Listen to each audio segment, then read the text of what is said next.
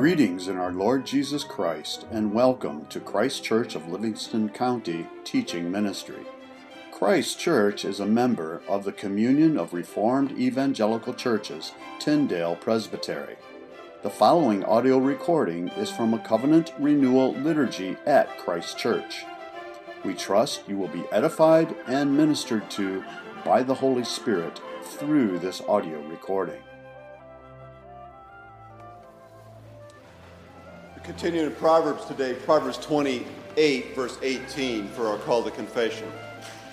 Whoever walks in integrity will be delivered, but he who is crooked in his ways will suddenly fall. This proverb contrasts a person who is characterized by a general pattern of integrity to that of one of crookedness. A person whose walk is characterized by crookedness may say that he is eager to give his best effort to a full day work, but he only does so if his boss is watching. A crooked person may want to come to church, and when it's convenient, only when it's convenient for him, only when it can work to his advantage, maybe to get the next sales lead or to stay on someone's good side. The crooked person will tell the truth when it's his advantage to do so. Otherwise, for the crooked man, truth is not their standard. A person crooked in his ways will think of caring for others when there is something to be gained for him in doing so. In contrast to the crooked person, a person who walks in integrity is known to be trustworthy. He speaks the truth, whether it benefits him or not. He is careful in making vows, but once giving his word, he is faithful to keep it. He does not accommodate sin as a way of life. Sure, he slips up, just like Abraham did, just like Isaac did, just like David did. But sinful, crooked ways are not what characterized their lives. And by faith, they were delivered. Faith was credited to these men of integrity as righteousness. Like our forebears who walked in integrity, we confess our sins, our slip-ups, and receives God's grace of forgiveness for us. He has declared us righteous in Jesus. Please kneel where you are if you're willing and able as we confess our sins together.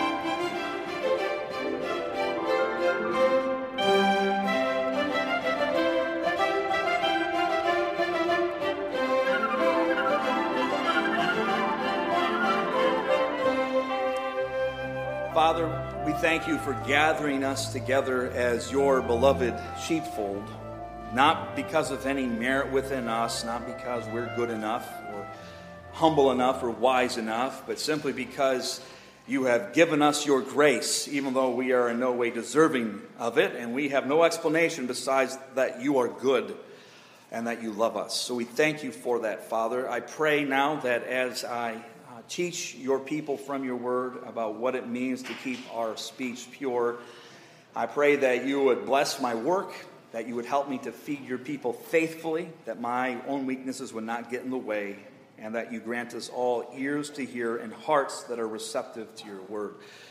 Father, we ask these things in complete dependency upon the name of Jesus. Amen.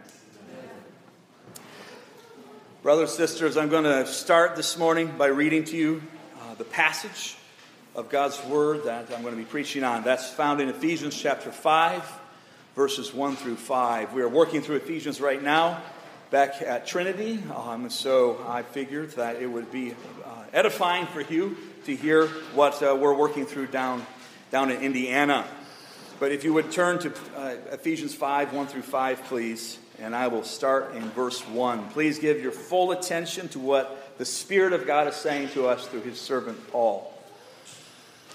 Therefore, be imitators of God as beloved children, and walk in love as Christ loved us and gave himself up for us, a fragrant offering and sacrifice to God.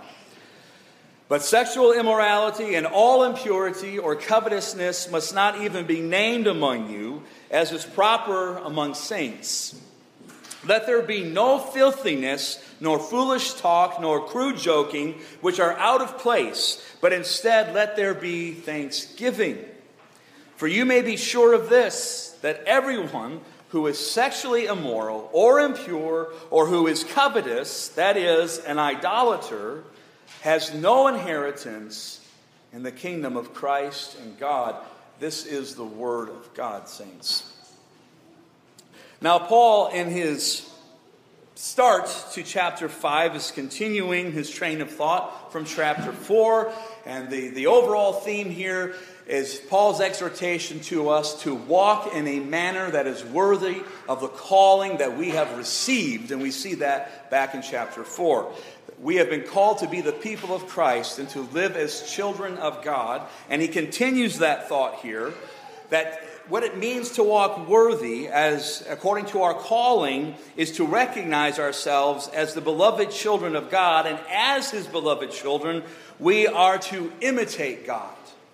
We are to imitate God.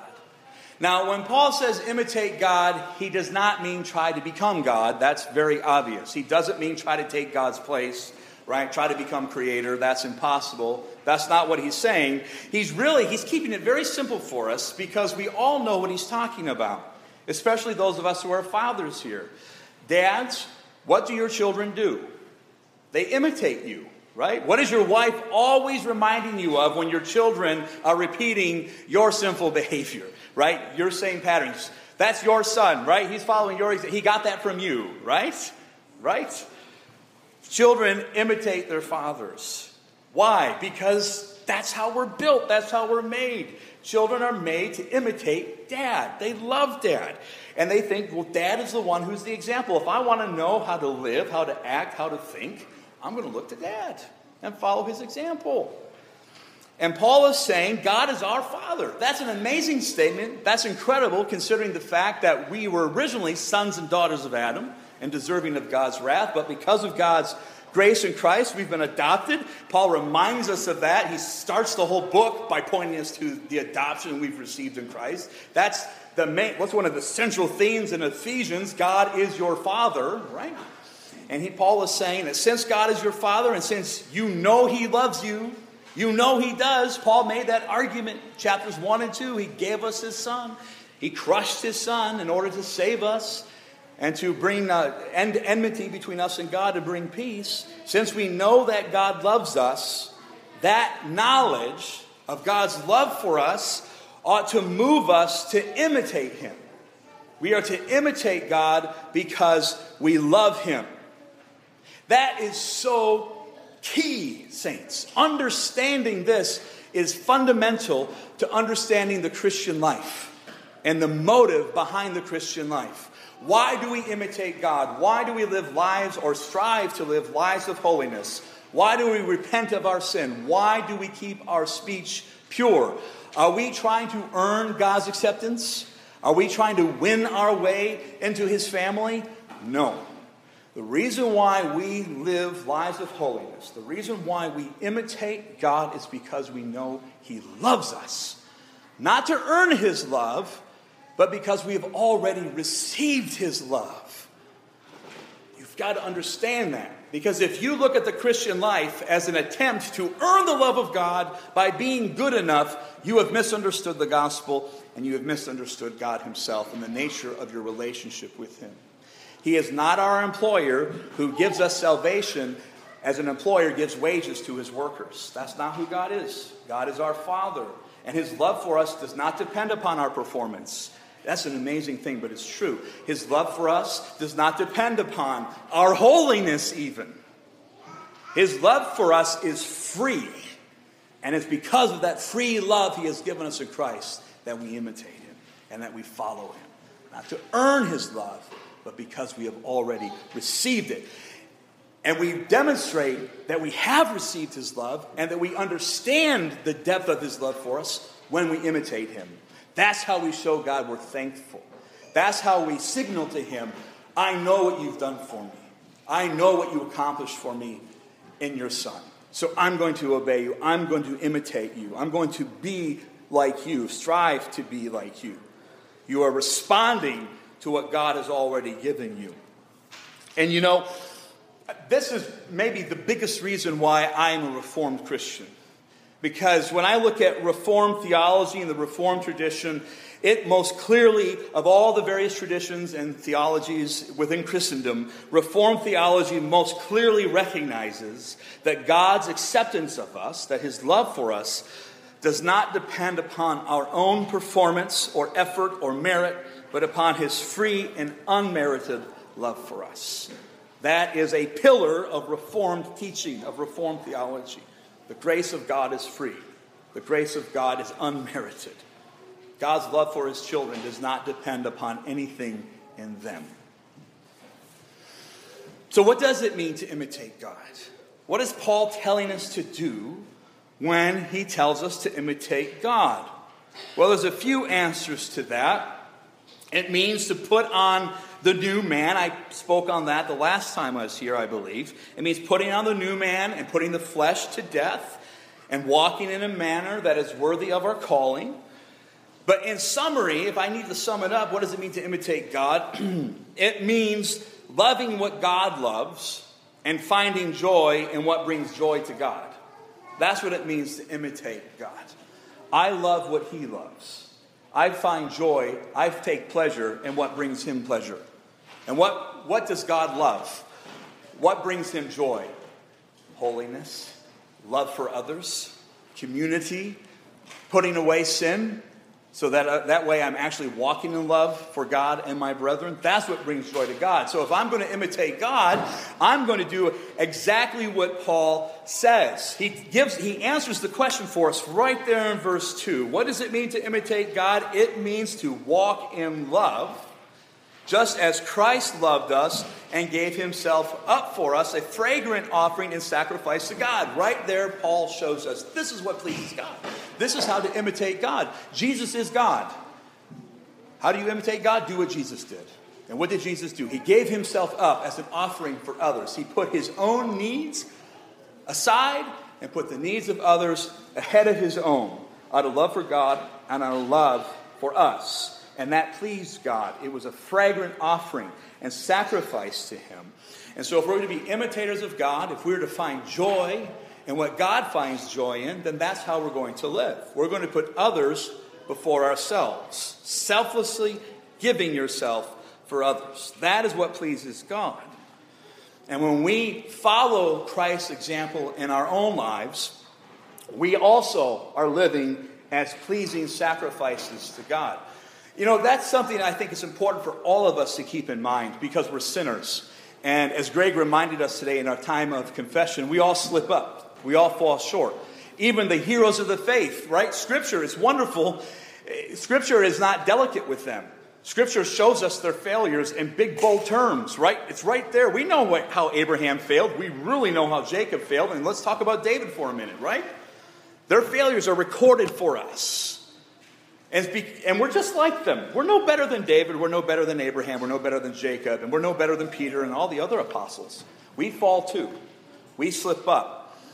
And because of our sin and our constant struggle against sin, which is every day, it's very easy for us to think that there's no way in the world God could be pleased with us. That it is impossible for us to please God. That will never be good enough. And in one sense, that's true. We could never earn his acceptance. We could never earn our salvation if it depended upon our performance. But just because we could never earn our salvation by our performance, by our works, doesn't mean that God is never pleased with us.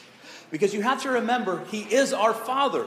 Very clear in Scripture, he's our Father. And as our Father, that means when we strive to obey him, and we are actually honoring him in our lives, as imperfect as our obedience is, he really is pleased with us. And you need to remember that. God is pleased with you. He is pleased with you when you obey him. He is not a grouchy father who's cantankerous and hard to please, who's always raising the bar so high you can never attain it. God is pleased with your imperfect, wart-filled obedience because of Jesus. He is pleased with you. So obey him. It pleases him. It amazes us because we know all of our righteousness are like filthy rags to him, and yet we know through Christ our obedience to him pleases him. It gives joy to our Father when we are imitating him. So please God, because you can. You can please him. You do please him. So do so by obeying him. Now, Paul, starting in verse 3, tells us what not to do, what we must not do if we are to be imitators of God, and if we are to live like Christ, and if we are to give joy to our Father and please him in the way we live our lives. Now, Scripture makes this point clear to us, that the Word of God is pure, right? Read Psalm 119. It's pure. The Word of God is purer than gold. Every word that proceeds from the mouth of God is true and pure, and more valuable than all the precious jewels, and sweeter than honey. So we can say this with utmost certainty, that God's speech is pure. And if we are to be imitators of God, that means that our speech must be pure as well. This is Paul's point. If you're going to be an imitator of God, then you must, like God, have pure speech. What comes out of your mouth? Such essential concern for Paul in Ephesians. And not only in Ephesians, we see it in James and in the Gospels. Scripture is very concerned for what comes out of our mouth. And you know why that is? Here's one reason why. First of all, what comes out of our mouth reveals who we really are, right? Out of the overflow of the heart, the mouth speaks. Here's another reason, because I would say, and this is just shooting from the hip, right? It's a guesstimate, but I think it's a well-informed guesstimate. I would wager that 95% of our sin, if you could measure such a thing, comes out of this, the mouth. 95% of the time when we are sinning against one another and sinning against our Father and failing to imitate him, it is in our speech. And the way we communicate, it's in our communication. Does that sound right to you? I mean, we're not going around beating one another up. Most of us aren't stealing money from other people. At least I hope not, right? When we sin, most of the time, it's with our lips. It's with our words. And this is why Paul emphasizes pure speech. Because it is such a temptation to have impure speech. Because it's so easy to sin with your mouth, isn't it? It's cheap. Talk is cheap. We all hear that, and that's true. It's easy just to blurt something out and to sin and to gratify the flesh by saying something foolish and impure or hurtful. And that's why Paul spends so much time addressing it here. So he tells us that our speech must be pure, and he here, obviously, as we see, he is zeroing in on sexual immorality. That's in his crosshairs here. He's talking about sexual immorality and our speech. Again, Scripture is not delicate, right? Scripture is bold and writing up in our grills, dealing with our sin. Things that polite society would rather avoid, Scripture rips out in the open, puts on the table, and says, we are going to talk about this. It makes you uncomfortable. God doesn't care. We need to talk about this, all right?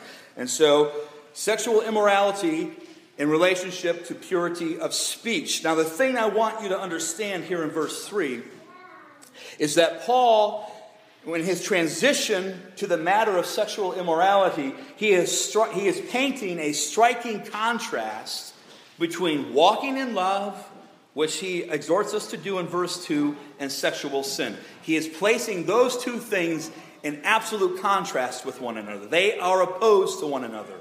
Walking in love stands in contradiction to sexual immorality. Those two things never go together. So Paul's point here, his implicit point, is that sexual immorality is the opposite of walking in love. Always, by definition, it is inescapable. Walking in love is the opposite of sexual immorality, and sexual immorality is the opposite of walking in love. We could say this, that sexual immorality is opposed to love. And why is sexual immorality inherently opposed to love? Because sexual immorality is inescapably selfish. It is always selfish. It is always centered upon the self. It is never centered upon the glory of God, and it is never centered upon the good of others. Never. There is no situation in which sexual immorality and love go together. Such a situation does not exist. To look for such a situation where you have someone living in sexual immorality and living in love at the same time is like hunting for a square circle. It's a contradiction in terms. You will never find it.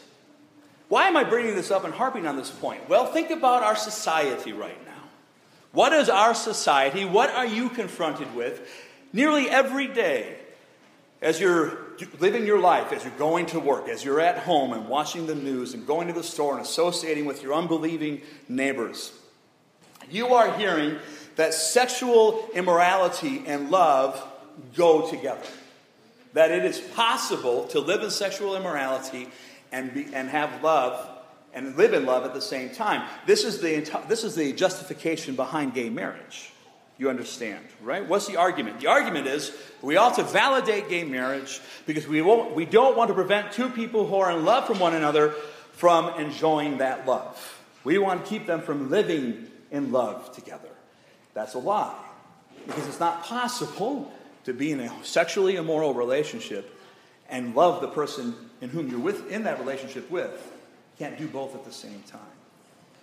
No matter how much someone living in an immoral relationship may say they love that person, no matter how, and judging by appearances, no matter how taken they may seem to be with one another, it is not love. It may appear to be love, it may appear to be affection, but it is a lie. It is self-destruction. Two people living in a sexual immoral relationship, it could be two homosexuals, it could be a guy and a gal who are living together before they're married. That's sexual immorality. It's the same thing. And they may say, I've worked with folks before, I've worked with couples, and they've used that justification. We're living together and we're being marital with one another even though we're not married yet. Well, how can you justify that? Well, we're not married, but we love each other. That's not love, folks. It's not love. When you do that, when you engage in sexual immorality with another person, you are pursuing that person's destruction, actually. You are promoting that person's hurtling toward the wrath of God. Paul warns us of that later on in this very chapter. For these things, the wrath of God is coming upon the sons of disobedience. He says it later on in this very chapter. All right? And that's something we have to remember. When you engage in sexual immorality with another person, you are pursuing their destruction. It is not love. Now, let me back up a little bit and explain why sexual immorality and love don't go together. Two reasons I want to give you. All right? Here's the first one. Sexual immorality and love can never go together with love because it is based upon the refusal to imitate God. Sexual immorality is based upon the refusal to imitate God. We see this in Romans 1:21. Paul makes it very clear in Romans 1, actually, that those who engage in sexual immorality are refusing to honor God. They are refusing to acknowledge Him as God. They are refusing to give thanks to Him as Creator. And they are stubbornly refusing to put God before themselves. So those who are living in sexual sin, including you and me, whenever we entertain it in our own lives, you know what we're doing when we entertain sexual immorality, either in our bodies or in our thoughts? We are exalting, it's idolatry, we are exalting our desires over God. That's a sobering thought, but that's what we're doing. We're creating a little idol over God, and we're worshiping it instead of the one true God when we give into sexual sin.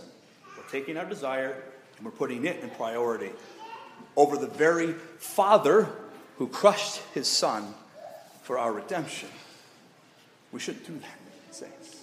We ought never do that. We ought never exalt our desires over our Father. He comes first, right? At all times, regardless of what we want. But since that's what sexual immorality entails, exalting selfish desire over God, this means that those who are living in sexual immorality cannot possibly be an imitator of God at the same time. You cannot live in sexual sin and imitate God at the same time. And that means that if you are not imitating God, you are not walking in love. So we need to get all sexual. That's why Paul says it should not even be named among us We need to get rid of sexual immorality. Second reason why sexual immorality is absolutely incompatible with love is because it is covetousness. And Paul points to that here in this passage. Sexual immorality is covetousness. It is covetousness because it is lusting after something that does not belong to you, and you are claiming it for yourself. That's why it's covetousness. In this sense, sexual immorality is a breach of the second greatest commandment. It is a failure to love others as you love yourself. Paul makes this argument in 1 Corinthians 7 when he talks about a husband's desire for his wife and a wife's desire for her husband. That's lawful. Why is it lawful? Well, Paul puts it in economic terms. It's lawful for a husband and wife to desire one another because they are one another's property. The husband's body is the property of his wife, and the wife's body is the property of her husband. And because they belong to one another and they have a lawful claim upon one another's body, it is lawful for them to desire one another, and that's wonderful and the gift of God. That's why marriage is not covetous. Because you have rights to each other. You hold property rights. You hold the title deed to one another. I know it's weird to think in those terms, but that's how Scripture describes it. I'm my wife's property. She's mine. And that means we don't share, right? No trespassing allowed. There's no trespassing signs all around us, right? No trespassing. And that's why sexual immorality is covetousness, because then you're breaking down those covenantal fences, and you're trespassing. You're going over into your neighbor's pasture, and you're claiming his ox for yourself. Why do you think God's law said you shall not covet your neighbor's wife, or your neighbor's ox, or your neighbor's servant? Because we're coveters to the core. And sexual immorality is all about covetousness. It's hatred of neighbor. Hatred of neighbor, to covet what your neighbor has. And that's why sexual immorality is absolutely incompatible with imitating God and incompatible with walking in love. If you're going to walk in love, you've got to love your neighbor. If you're going to love your neighbor, you can't covet his stuff. You can't covet his ox. You can't covet his wife. You can't covet him. Right? That's an appropriate thing to say in this day and age. Right? You keep sexual desire within the context of marriage.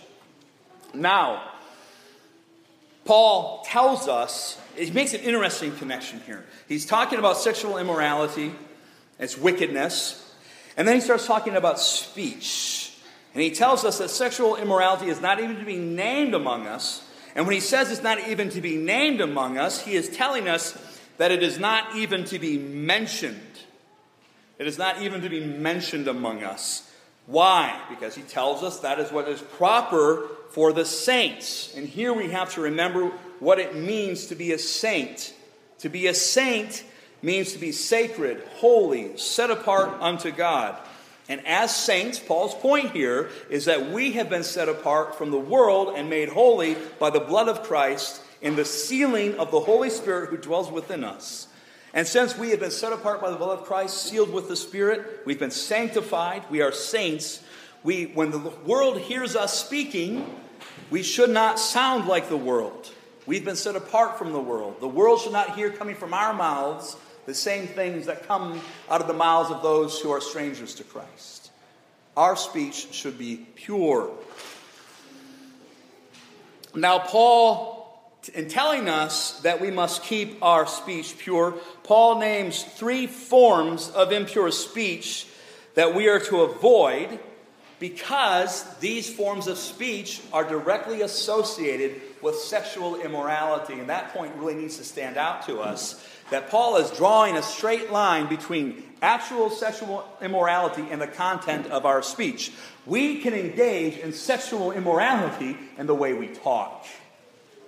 We don't often think of it in those terms. We think more of sexual immorality along the lines of what we look at or what we do with our bodies. But Paul is telling us here, no, sexual immorality can be committed with the way you talk, with your very words. And that's why I say it's not going to be named among you, because talking about it, celebrating it, is the same thing as doing it. It's morally the moral equivalent. And that's why it's not aimed to be named among us. And he names 3 kinds corrupting speech that we are to avoid. Now, the reason why Paul calls these things corrupting speech earlier on, he says it in chapter 4, let no corrupting talk come out of your mouth, right? These are examples of corrupting talk. He calls it corrupting talk because this kind of impure speech has the potential to tempt others to engage in sexual immorality. When we have such speech, when we talk like this, when our speech is impure, we tempt others to engage in sexual immorality. Here's why impure speech tempts others to sexual immorality. Because it normalizes it. It normalizes sexual immorality, and it treats it as if it is acceptable, and it desensitizes those who hear it often. If you went to public school and you're a guy, and you played football, and you were in the locker room for any length of time, you know exactly what I am talking about when it comes to desensitizing others around you to sexual immorality with immoral, impure speech. That's how older guys corrupt the young guys coming in. It really is. They normalize it. You get the freshmen coming in. You have the upperclassmen in the locker room, and the upperclassmen are talking about their exploits, and they're talking about the impure things they're doing. And then the underclassmen hear it. And the underclassmen hear, well, if I'm going to be cool, if I'm going to fit in, I've got to do those things too. Things that a year ago would have been unthinkable for that freshman are now acceptable. Why? Because of what he's hearing from the upperclassmen in the locker room. Impure speech corrupts those around us. It desensitizes us. It normalizes immorality.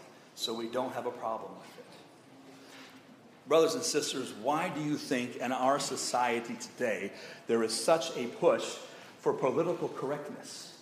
And why are the political correctness gurus, Pharisees we can call them, why are they so obsessed with getting us to talk in quote-unquote respectful ways about sexual immorality, about homosexuality and transgenderism? Because they want it normalized. They don't want us to talk about it with shame. They don't want us to talk about it in hushed tones. They want it to be able to be a normal part of conversation so that you can talk about two men getting married with the same degree of normalcy and comfort that you talk about going to the store to get a gallon of milk. They want to normalize it. They want to desensitize us to it. And as the people of God, we have to stand up and say, no, we will not be sensitized to this speech. I will not call a girl a him, and I will not call a man a her, because you're not going to warp my mind. You're not going to desensitize me. I'm not going to allow you, in the name of Christ, I'm not going to allow you to normalize this immorality, to normalize this impure speech. Because in normalizing it, the powers that be understand they make it acceptable. And others will be corrupted by it. Others will be corrupted by it. We have to resist that as the people of Christ. Now, this does not mean, and realizing we must resist such corrupting speech, this does not mean that we should be precious little flowers who wilt every time we hear a crude joke or obscene talk. If you've lived for 5 minutes in public, you know you're going to hear those things. You're going to hear obscene talk. You're going to hear crude jokes. You're going to hear all sorts of things. And we have to be tougher than that. We really do. We have to have a stiff upper lip. We have to have a strong jaw so that we can hear this stuff without being corrupted by it, and at the same time without fainting. Because, oh my goodness, he just said a bad word. What am I ever going to do? Right? You keep your calm, you keep your composure, and you carry on. But you don't wilt when we hear these things. We have to be tougher than that. But it does mean that we don't allow ourselves to participate in such talk. And that when we're among our brothers and sisters in Christ, it must be completely absent from our speech. So let's briefly consider those three forms of speech that Paul tells us we have to avoid. First, he tells us that we have to avoid filthiness. Filthiness refers to obscene talk, to speak with obscenities. Now, as many of us know here from experience, many obscenities are connected with sexuality. They are. There's no way around that. And that was true in Paul's day, believe it or not. Even in Greek, obscenities were connected with sexuality. Then we have to remember here that our words reveal the contents of our hearts. And if our language is filled with obscenity, What does that tell you? What does that tell me? If my language is filled with obscenity, what does that tell me about the condition and content of my heart? Filthy speech denotes a filthy heart. Have to remember that, saints. Filthy speech denotes a filthy heart. And what Paul is giving us here is a prohibition against talk that is sexually impure, a talk which normalizes sexual immorality. He's telling us it has no place among God's people, none whatsoever. It should not be treated as normal. Obviously, I have to stand up here and talk about it to explain it to you from the pulpit, but I'm not engaging in celebrating it. I'm not treating it as normal. That's an important thing to remember. Paul's not saying don't ever discuss these things. He's saying don't discuss them as if they're normal. Treat them with appropriate shame and discretion. The next kind of talk he tells us to avoid is foolish talk. Morologia. Throw out the Greek for you there. Now, this means literally foolish or stupid talk. Moronic talk, we could even say. Moronic talk. The kind of speech by which you identify morons, right? People who lack sense. Fools, in other words. Now, in this context, this kind of foolish talk is related, obviously, to sexuality because that's Paul's overarching concern. Now, let me be specific here for a moment. Foolish talk of a sexual sort can look different for guys and for gals. For men, this sort of foolish talk looks like or sounds like discussing a woman's appearance, how quote-unquote hot she is, recounting past experiences, sharing lurid stories, and so on and so forth. Again, the run-of-the-mill locker room discussions. That is foolish talk, Paul says. It makes us look dumb, and we're not to engage in it at all as God's people. Now, with ladies, I think it sounds very much the same. However, it's a bit different. I think with ladies, this especially can be a temptation for young ladies, especially young unmarried ladies.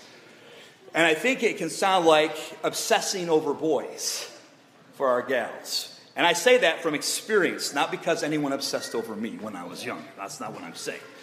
But I did grow up in a youth group, right? A youth group at a church, Bible-believing church. And in that youth group, the young ladies who I don't believe, dads were really paying much attention to the kinds of things their daughters were talking about. It got to the point where my brother and I just didn't get together with them anymore. We would just stay home because we got tired of listening to it. But these young ladies, when they would get together, they would spend most of their time, the overwhelming majority of their time, discussing which boy they had a crush on at the moment. And that's all they would talk about. That's what they would obsess over. They would fight about it. Who likes me? Who likes me? Who likes me? And we can look at that and think, well, that's just innocent. That's just part of growing up. No, saints, I don't think it's innocent. I really don't. I think what that is doing is inflaming desires that don't need any help being inflamed. That's what that is doing. So young ladies need to avoid obsessing over young men and worrying about who likes me, who doesn't like me, and discussing boys and so on and so forth. I look back at the Elvis concerts of the 50s. I wasn't alive then, but I've seen them on video, right? The Beatles concerts and the young ladies just coming unglued for the Beatles and for Elvis and just throwing themselves up there. That's an example of such foolishness. Just coming unglued over young men. Paul says that is, I believe, Paul is telling us such speech, any kind of speech that encourages that kind of thinking, that kind of behavior is foolishness, and it ought to be avoided by God's people. The third form of speech that Paul tells us must not be named among us, must not be heard among us as a people of God, is crude joking. That is, not much explanation required there. We're not to engage in crude joking. Telling obscene, sexually oriented jokes, this has no place among God's people. And you may be sitting there right now and thinking to yourself, Nate, you really think we need to hear this stuff? Yes, I do, because we're sinners, and we're prone to these things. And the moment we allow ourselves to think this, I don't need this, I don't need to hear this, we are setting ourselves up for trouble. So yes, we do need to hear this. That's why God gave it to us in His Word. Now, instead of those three forms of crude speech, filthy speech that we are to avoid, corrupting speech, Paul tells us that rather than being characterized by that impurity, our speech is to instead be characterized by thanksgiving. He mentions that again. He repeats that later on in this chapter, pointing us to the necessity of thanksgiving. Now, why does Paul tell us that? He's essentially telling us here that the remedy, the answer to impure speech, is thanksgiving. That's how you overcome it. That's how you avoid it, by having speech that is filled with thanksgiving. Why is that? Here's why. Remember what I said earlier, that sexual immorality is a result of covetousness, of discontent. Thanksgiving is the opposite of covetousness. When I'm giving thanks to God, I am fighting against my covetous tendencies as a sinner, and giving thanks to God for what He has given me, and I am training my heart to be content with what He has given, rather than coveting that which He has not. And so, yes, having speech filled with thanksgiving is the answer to impure speech, because thanksgiving is the answer to covetousness, and covetousness is at the heart of sexual immorality. So when you have speech that is filled with thanksgiving, it denotes that you have a heart that is content with what God has given you, and which is not filled with lust for what He has not given. So Paul is not telling us here that all of our conversations must be about listing everything that we're thankful for, although that's okay too, to have those kinds of conversations. Sure, that's fine. But he is telling us here, his point really is that our speech is to be governed by an attitude of thanksgiving to God. That's to be what is reflected in our speech. Thanksgiving, contentment with what He's given.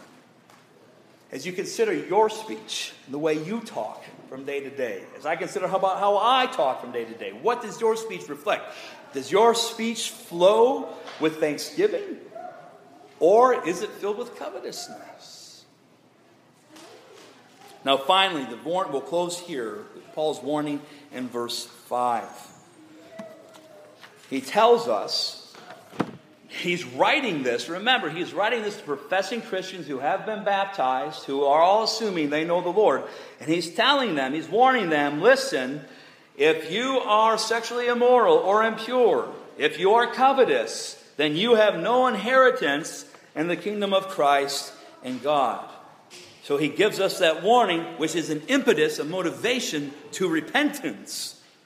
And what he's telling us is this, saints, that if this immoral speech that he has discussed here, that he has tried to discourage us from engaging in, if that immoral speech is present upon your lips, then you have no inheritance in the kingdom of Christ. This is what Paul is saying.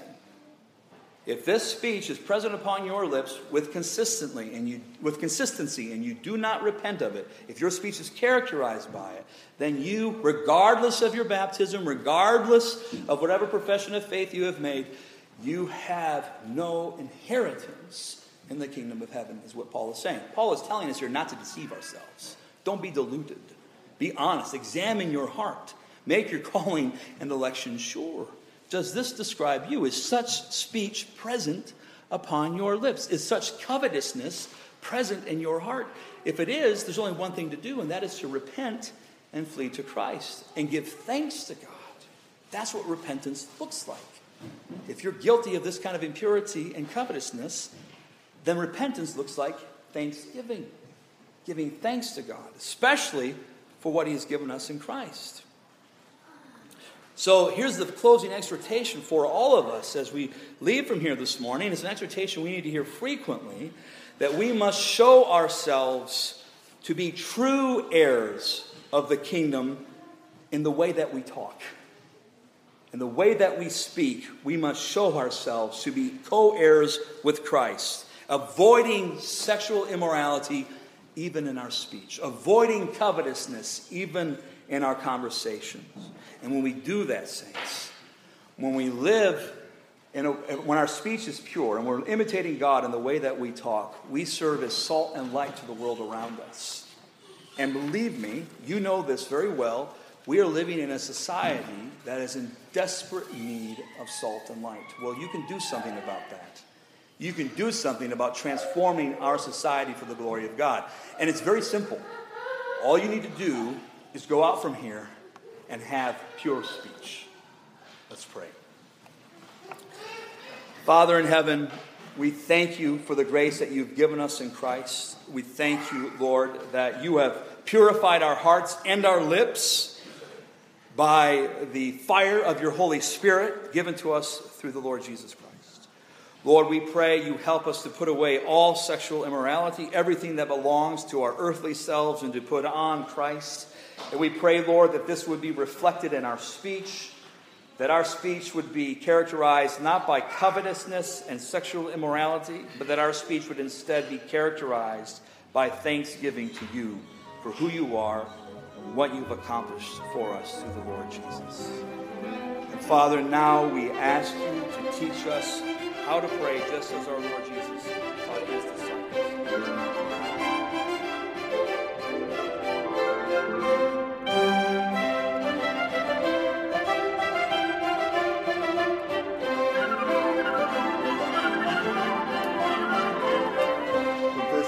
Chapter 10, verse 4, we read, "And they all drank the same spiritual rock, for they drank from the spiritual rock that followed them. The rock was Christ." This is speaking of the Jews as they wandered in the wilderness in their exodus out of Egypt. They were followed and fed by Christ. He was the rock that accompanied them, and they all drank from that rock. Paul said that this was written for us as an example, lest any of us be destroyed. In verse 5 it reads, "Nevertheless, with most of them God was not pleased, for they were overthrown in the wilderness." In the wilderness, the solution to this dilemma was not to shrink back from eating and drinking in a false humility. Those who would not eat manna and those who would not drink the water from the rock would die. Remember, it was the wilderness. But many of those who came to eat and drink without believing faith and gratitude would also die. With many of them, God was not pleased, and their bodies were scattered over the wilderness. Those who died there were not just those who held back and watched others eat and drink Christ. Many of them came forward, but with impotence, which sin always fosters, confident that they had secured a portion of Christ by themselves. This table is the new covenant that's set before us. If you are baptized, you not only may come, but you must come. It's arrogance to separate yourself from the table in some sort of false humility. At the same time, it's a greater arrogance to come clutching your sins with both hands and trying to handle the bread and the cup at the same time. The only way to do this is to humble yourself before God. Really and genuinely humble yourself. You cannot partake of two tables, for you are required to take part of this one. So then come with humility of heart, grateful for all of God's kindnesses to each one of us. It's Christ's body, broken for us. Let's pray together. Our Heavenly Father, we are grateful to be called your children. Thank you for adopting us. Thank you for listening to this audio recording from Christ Church of Livingston County. If you would like further information about anything in this recording, the Bible, about Christ Church of Livingston County, or wish to make any other related inquiry, please feel free to contact us through our website, christkirkmi.com. That's CHRISTKIRKMI.com. Again, thank you and blessings.